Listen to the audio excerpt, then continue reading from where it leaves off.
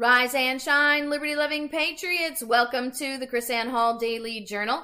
Chris Ann Hall here, KRISANNEHALL.com, where we are liberty over security, principle over party, and truth over your favorite personality. Welcome, JC. Howdy.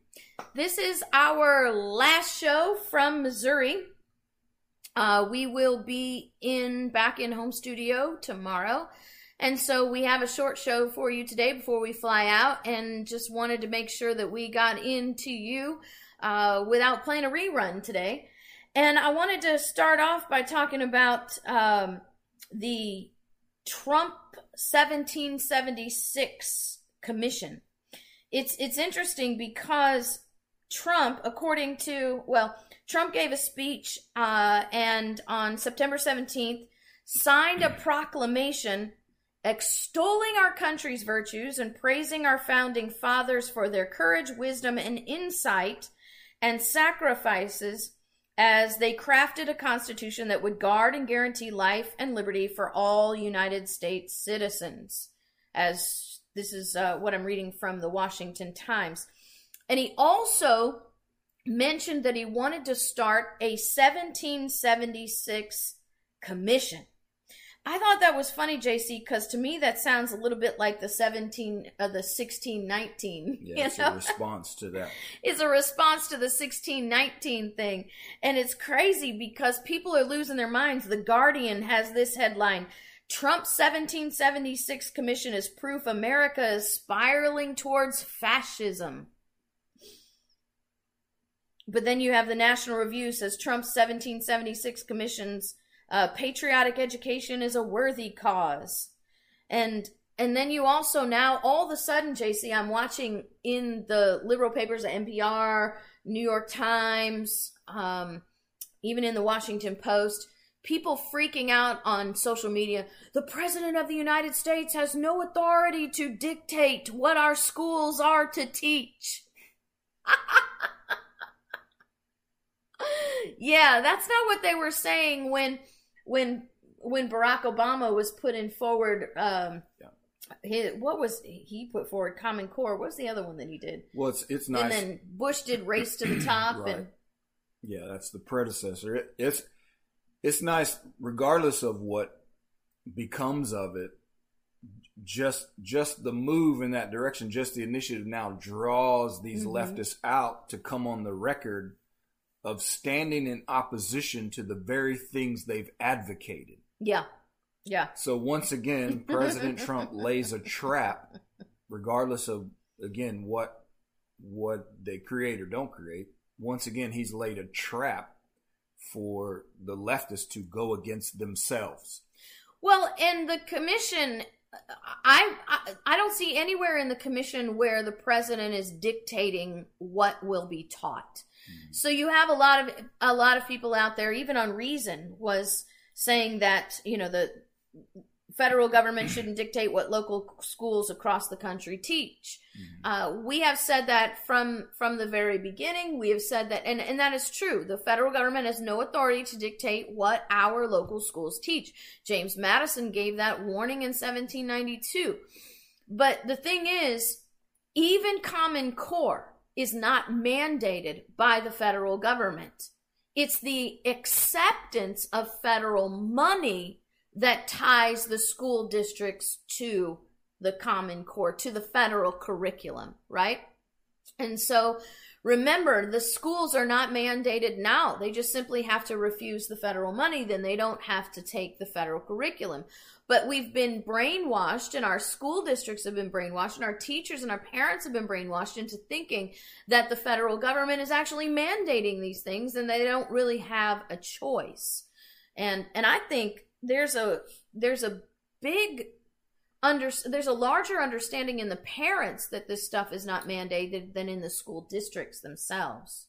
So you have school districts, you have departments of education who are saying, no, we have to do this. And the parents are saying, no, we don't want to do this. So just something to keep your eyes on. Remember, I don't want to, hurt anybody's feelings, but teaching American history teaching about the founding fathers is only a good thing if you have people who are going to teach the truth about that. Yeah, I think one good thing about the controversy is that it brings it to the surface, and then and just launches the ability to have the truth out there. Right. Okay. Right. So just the fact of the president has sort of put forth this counter to 1619 in a manner that captures the spotlight. Right. I mean, obviously, we do this every day, but not everybody has the national, in fact, global spotlight that the president of the United States has, regardless of who he is or she is. So it either intentionally or as an unintended consequence drives people to actually go search for the truth, go bring up the truth. I'm glad for the controversy because the truth is the truth. So if people actually make it to the truth, it stands for itself. That's the whole problem with the 1619 Project is they are an intermediary interpreting for people, what is supposedly the truth, and it's not. So if the people actually they go digging, you set up this sort of conflict where people have to decide, oh, well, are these people telling the truth or are these people telling the truth? There's only one way to solve that, and that's go back to the sources. So this has somewhat of an influence to drive people to seek out original source material and once and for all learn the truth. And, we believe that we have the truth on our side. If people actually learn the full scope of the history, then it supports where we stand and what we believe the vision of America ought to be. Well, and it's so great overall, because I think it's a really good thing. Yeah, because we have been teaching for going on 11 years now that we have to start taking back the narrative. And part of the problem that we have is that we have been in the media platform, social media platform, continually stuck in a situation where we're responding to the negative rather than promoting the positive.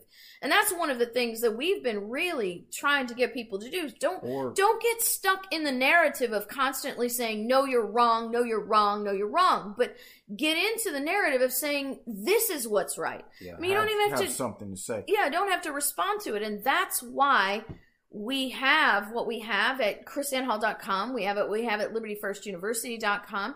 And what people can now, it's like you said, it's the door is open. Yeah. The discussion is there. And so now the opportunity, there's no excuse anymore. The opportunity is out there to bring forward the truth. And again, as JC said, it's so important for us to go back to original source documents because inevitably, the people from the 1619 Project, the pundits and the professors who have a career and life vested interest in denying truth, they're going to be giving you all of the, oh, well, this history book said this and this expert said this, but you have to be, and I like the fact that he called it the 1776 Commission because it drives you back to a place. Mm-hmm. What did the people of 1776 actually say? He didn't say, we need a 2020 commission on establishing the history of America. Right? So he directed people back to that place. Yeah, that date has meaning. You're talking about the responses and how someone should respond with substantive, content. But what has traditionally been the response of Republicans is no response at all. Yeah. That's the difference between this president and previous Republican mindsets, which is I think why we've kind of explained this, why the establishment Republicans don't like President Trump. You think back to a guy like George W. Bush, who put forth the new tone, which was this mealy-mouthed non-response of let's play nice with these leftists. I think, and they'll be nice to us, which is I think nonsense. George W. Bush created Donald Trump. because the people who are Republicans are sick and tired of Right. that. So right? that's the difference. It was a failed technique. Yeah, and that to me is one of the core differences, one of the core sort of defining characteristics of the Trump administration is he responds. Mm-hmm. You look at the press conferences, like the press secretary that he has now, respond. And when these reporters say something stupid, in fact, President Trump answers and they respond and they don't let them get away with stuff. I wish he would do it even more. I mean, there are occasions where reporters say something stupid or put forth some stupid narrative, and and he kind of goes back at it. And I'm thinking, go even harder. But that has been a defining characteristic where there is a response. Under previous administrations, there would be no thought. The 1619 Project would be allowed to run wild, and the Republicans would be trying to figure out a way to say nice things without criticizing. Let's be all inclusive and blah, blah, blah, not hurt anybody's feelings. And Trump just answers with a counter, whether you like the way he does it or not. Right. He does not just let that kind of stuff stand. And so this is a counter response where you're not trying to play nice. It's like, okay, guys, you're lying. Let's get the truth out. Here's the truth. We need to start something that gets the truth out. Right. So he calls them on their lies in one way or another. Well, and I think that should be what the American people are doing. Trump has the platform, but we have the power.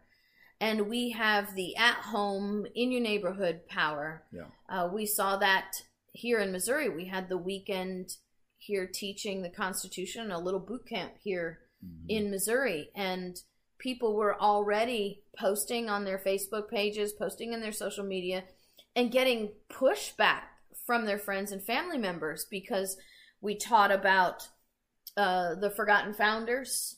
We taught you taught about the More Than Victims, America's Hidden Black History, and people were taking pictures and posting on their social media and getting pushback from their friends and family members because of the partisan politics.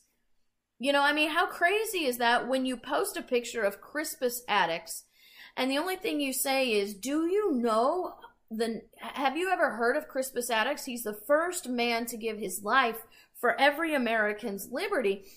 And then to have your friends and family members go on a tirade about how they're shocked that you're engaging in such partisan politics. If there is one thing that may not be good about Donald Trump's 1776 commission, is that it's coming from Trump and it's making it look, and the other side is able to say, oh, look, this is a Trump thing. You're another reason why we're going to be Trump sycophants. And, maybe. And it's a political thing. But people like that are going to say that regardless. Yeah. And if nobody else is going to do it, as far as from a political, right, from an elected official or whatever, if nobody else you elected is going to do anything, then right, why not him? Well, and that brings up a really good point, JC. Why is it that Trump is the one who is finally doing this? Yeah. How many politicians have you had? We have known personally who have gotten into office by quoting the founding fathers and giving magnanimous speeches about American history and the greatness, Yeah, and where are the senators and the House reps that should have been saying this since 2010 when they got into office on the Tea Party ticket? Yeah, and so here's a president that the never Trumpers say, oh, he's not a real Republican, he's not a real conservative, and all this sort of stuff. But you guys who have called yourself conservatives, what have you done like this? Yeah. So how is this alleged non-conservative, not a true Republican, actually advocating, teaching people the truth about the drafters of our founding documents, the foundation? How is this non-Republican, not true conservative doing this? And you've done nothing. So that's the one thing I think the president and people who watch the show, they know we're not Trump cheerleaders, but I think you have to be honest about these things that he's done and how he puts this stuff forward. the president really serves to expose, to your point of why has nobody done anything?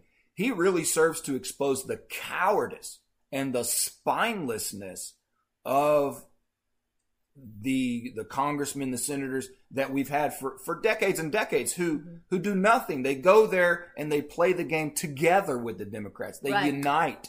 Democrats and Republicans unite to destroy the liberties of America. And they don't do anything to stop the attack. And then again, like Bush, we'll play nice and then they'll be nice to us. That's crazy. So just like those people that you're referring to, they're gonna say that regardless. It doesn't matter who does it. And they are so brainwashed, particularly in the realm of the church, that has been so brainwashed in anything you say like that. Oh, it's political. You're not supposed to be doing it. You're supposed to be partisan, because the church has that same mentality of play nice with the people who are trying to destroy everything around you. You have to turn the other cheek, know. Right. Yeah. So we know all of the sort of biblical verses and doctrines that are stretched and distorted to support that kind of thing of, just like the prominent pastor who says, he couldn't do anything about his wife being sexually assaulted in front of him except pray for the perpetrator. Because you have to love your enemy. You have to love your enemy. That's what the Bible tells you to do. Forget about love your wife and love your neighbor, but love your enemy. That's the weird sort of perspective in these types of Christians and church folk. How that it's actually love the enemy takes the highest priority. So that person abusing the innocent, the person abusing your neighbor, the person destroying your family, you're supposed to love them more than the person being destroyed. Yeah. That's not Christianity, in my opinion. That's a mental disorder. That is in pure insanity. But America has pastors or people in the pulpit teaching that sort of perspective for decades and decades and decades.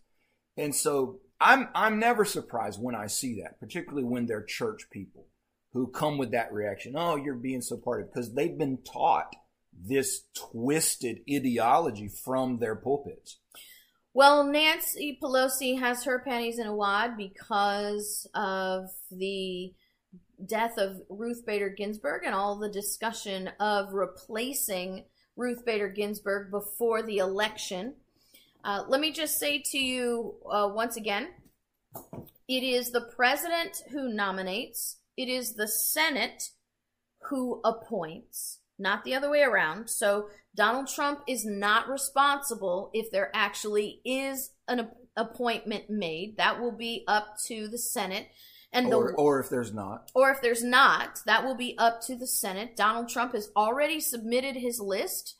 And so when we say it's up to the Senate because of the corrupt way it's organized, what we're really saying is it's up to Mitch McConnell to bring it before the Senate.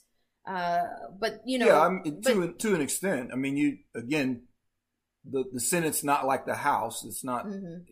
If you're the majority leader in the Senate, that doesn't mean you have full control, to do whatever you want in the Senate, because the Senate's different. That is true in the House. That's not. Yeah, but it is not true by the rules. But the deference that all the senators give to the to the Senate president is all of it's done. Correct. So they're not going to do it without his leadership, because it's political considerations. Right. So exactly. It's going to be up to McConnell to do that. So in the House, it's the Speaker of the House, just boom, whatever the Speaker of the House says, that's it. That he or she controls it. In the Senate, so it's political consideration, so that the Senate Majority Leader has to maneuver a little bit, because he could be waylaid and it would hurt his political career, or the other way around. Yeah. So the Senate is always about political considerations, election, that. So when you see, for instance, in this context, somebody like Susan Collins saying, I won't vote, or actually, she doesn't say I won't vote, I don't think, but it's always this, room for maneuvering. The Senate shouldn't vote on a nominee until after the election. So why does she say that? Well, because if she voted in favor of the president's nominee because she's in such a blue leaning state, then she might lose. So that's just a microcosm of how all of these senators, people in the Senate, make their decisions. So that's because where because once again it's political. Yes. It's not principle. It's political. It's not principle. It's not constitutional. Nope. I was actually listening to you teach your class this morning, JC, and you're teaching these House rules, Senate rules, the principles, how that all works. And it was interesting because you were describing to the students a little bit of what we were talking about now, about how in the House of Representatives, the rules, not the Constitution, the House rules establish that the Speaker of the House is the monarch. It is absolute control. But in the Senate, that's not the case. In the Senate rules establish that each senator has an equal voice, and that the leader of the Senate doesn't have that position. And it occurred to me, I know why. I know why it's like that. It's like that because of Article 5. Article 5 of the Constitution establishes in writing that every senator shall have equal suffrage in the Senate. And so they can't create Senate rules that establish the monarchical hierarchy like they have in the House, because they have Article 5 that says every senator shall have equal suffrage in the Senate. Yeah. We don't have that for the House of Representatives. So that's how you get the Speaker of the House, who has this literally unlimited power. In some committees, we talked about this years ago, in some committees, the Speaker of the House actually has 5 votes in one committee. One person, 5 votes. And I was just thinking, if our founders had a little bit of futuristic vision, maybe they would have put that same clause in for the House of Representatives as they do for the Senate. Right. Yeah.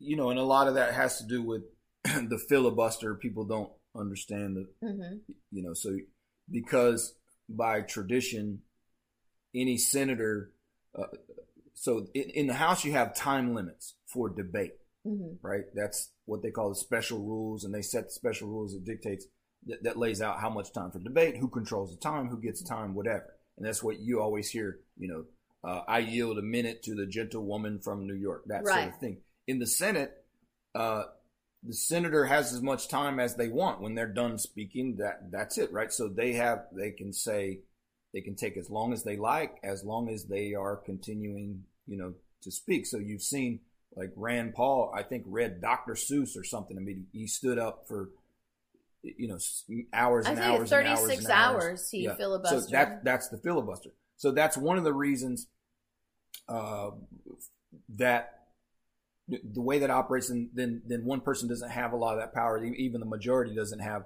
total power, because any senator can do that. And then you have to have, a super majority to shut them up and get cloture to end debate and all this sort of thing. So it's a different way in which the Senate works. And so when you look at this confirmation as far as president nominating a Supreme Court justice, and then the Senate has to vote to confirm that.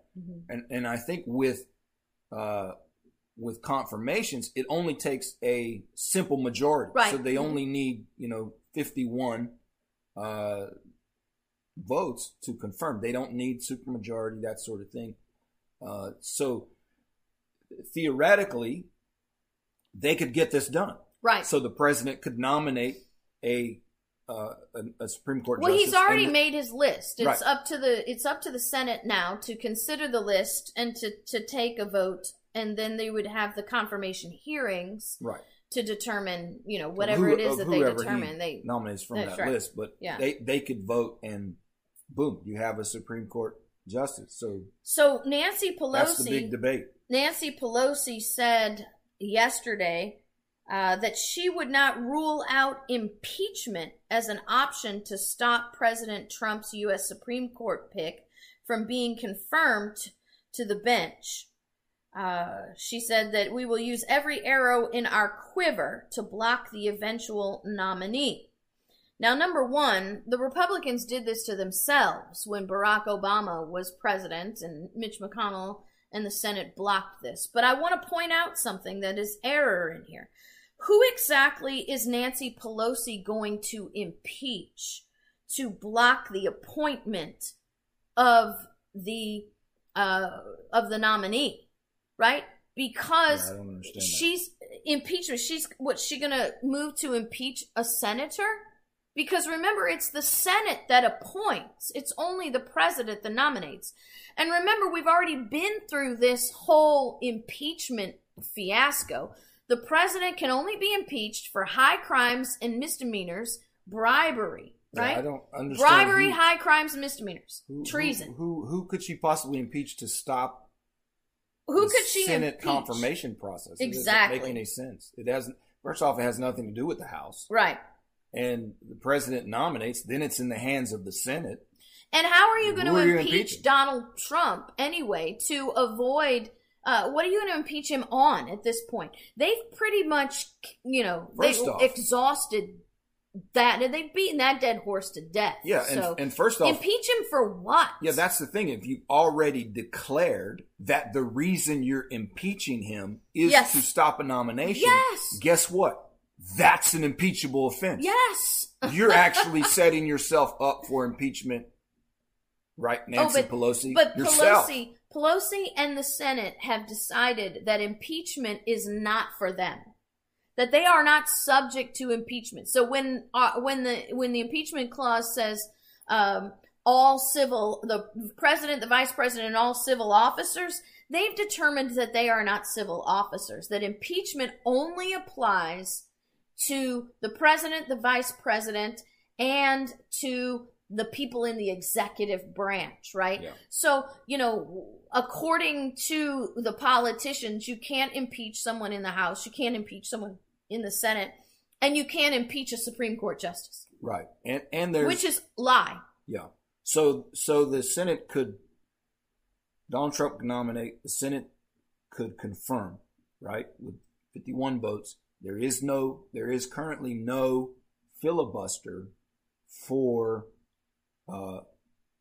presidential nominees. Okay, so this, it can't even be filibustered. Yeah. The what they call a nuclear option, that they need a 60 votes to stop a filibuster. But Nancy Pelosi, what part of Congress is Nancy Pelosi? She is the House. Right. The House has nothing to do with the appointment of Supreme Court justices. She says, we have options. We have arrows in our quiver that I'm not about to discuss right now. But the fact is, we have a big challenge in this country. This president has threatened to not even accept the results of the election. She said, our main goal would be to protect the integrity of the election as we protect the people from the coronavirus. Yeah. First off, that's a lie. The president's threatened not to accept the results of the election. That's garbage. He's not said that. They've asked, will you accept the results? And he says, we'll see. Yeah. Okay, I mean, what does that mean? If there's fraud or whatever, yeah, we'll see. You can't make a prediction. So, we'll accept any result. What if the result's fraudulent? No, I don't accept a fraudulent result. I mean, it's total nonsense. Any reasonable person would have the same position. It's not peculiar to Donald Trump.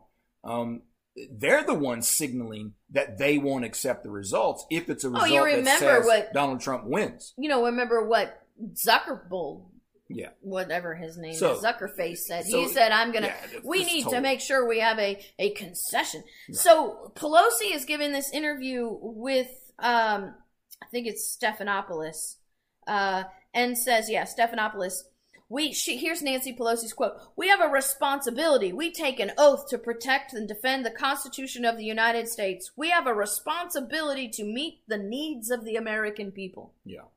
Those things don't go together, Nancy. They simply don't go together. And if your job is to support and defend the Constitution of the United States, Nancy Pelosi, then you would know that you, as the Speaker of the House, have no authority and have no right to assert an authority over the appointment of a Supreme Court justice. Yeah, it'll be interesting. So in the Senate, it's now a 53-47 split.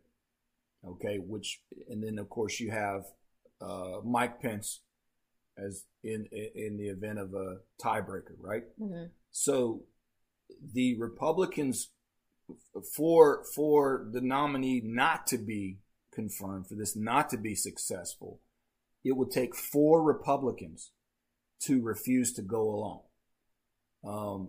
And so it'll be interesting.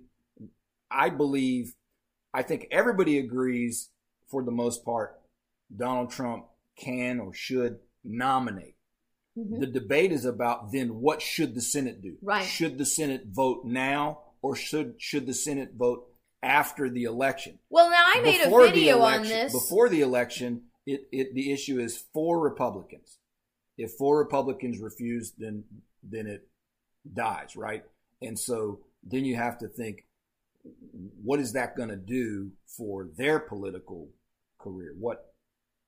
And how would they consider that, right? Mm-hmm. So that's the sort of well, but you also have to figure out after the election, will there be 4, right? Yeah. What's going to be your numbers after the election? But constitutionally speaking, go to my Facebook page, go to YouTube. I did a 3-minute video on this yesterday, okay?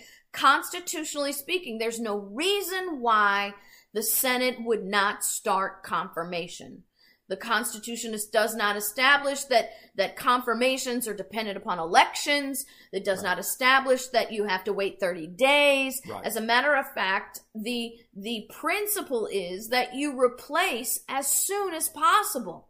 Yeah. And so there's no reason. All the debate are purely political considerations, not constitutional considerations. No reason not to nominate. There's no reason not to vote. Except that you think back at how they pulled their shenanigans when Barack Obama was president. And now they've given their other political side the ammunition to say, you are a hypocrite. Well, politicians are hypocrites. We know that's how that works. Politics is hypocritical. It's about power. And now, JC, the big headlines are that the Supreme Court fight is taking away from the coronavirus talk and the spending bills, right? So because we're so focused, because we have an attention span of like a flea, we are so focused on now the Senate, the House, they can't concentrate on the coronavirus spending. They can't concentrate on taking, and Nancy Pelosi says meeting. That's why she said that. We must meet the needs of the American people. That's what she was referring to. Yeah. This discussion is taking away from our ability to meet the needs of the people in the spending bill. Which is completely false, okay? Because the way the process works, if they have a bill, and I think both chambers have a bill, and so now they're really, and I don't know that both have passed. Just one has passed. Mm-hmm. I think the House passed one, or maybe the Senate passed one, or the other passed one. The other one hasn't passed, I think.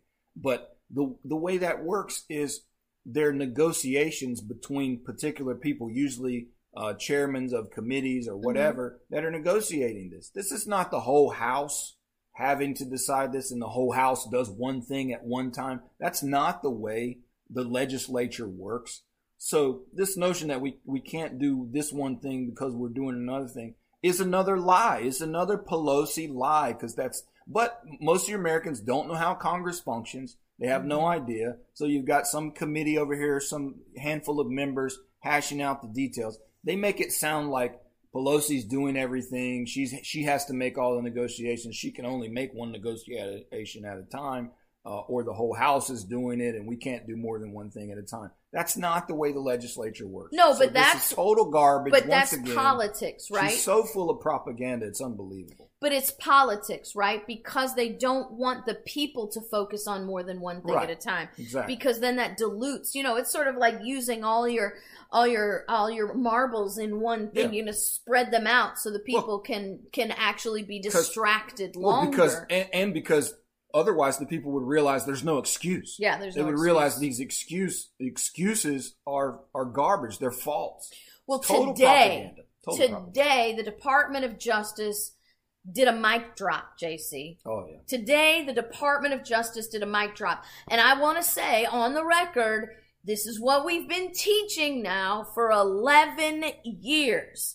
So the Department of Justice today, JC's birthday, by the way. Happy birthday, JC.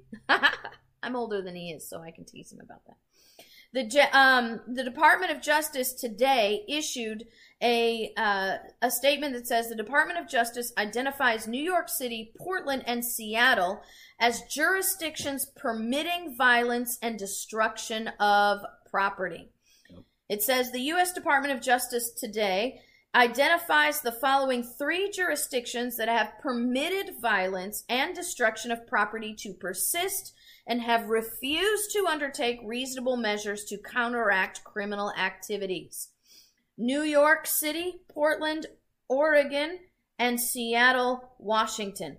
The Department of Justice is continuing to work to identify jurisdictions that meet the criteria set out in the President's memorandum and will periodically update the list of selected jurisdictions as required by them. Now, what's amazing, this is what it says. When state and local leaders impede their own law enforcement officers and agencies from doing their jobs, it endangers innocent citizens who deserve to be protected, including those trying to peacefully assemble and protest. William Barr says, we cannot allow federal tax dollars to be wasted in the balance. It's my hope that the cities identified by this Department of Justice today will reverse course and become serious about performing their basic functions of government and start protecting their own citizens.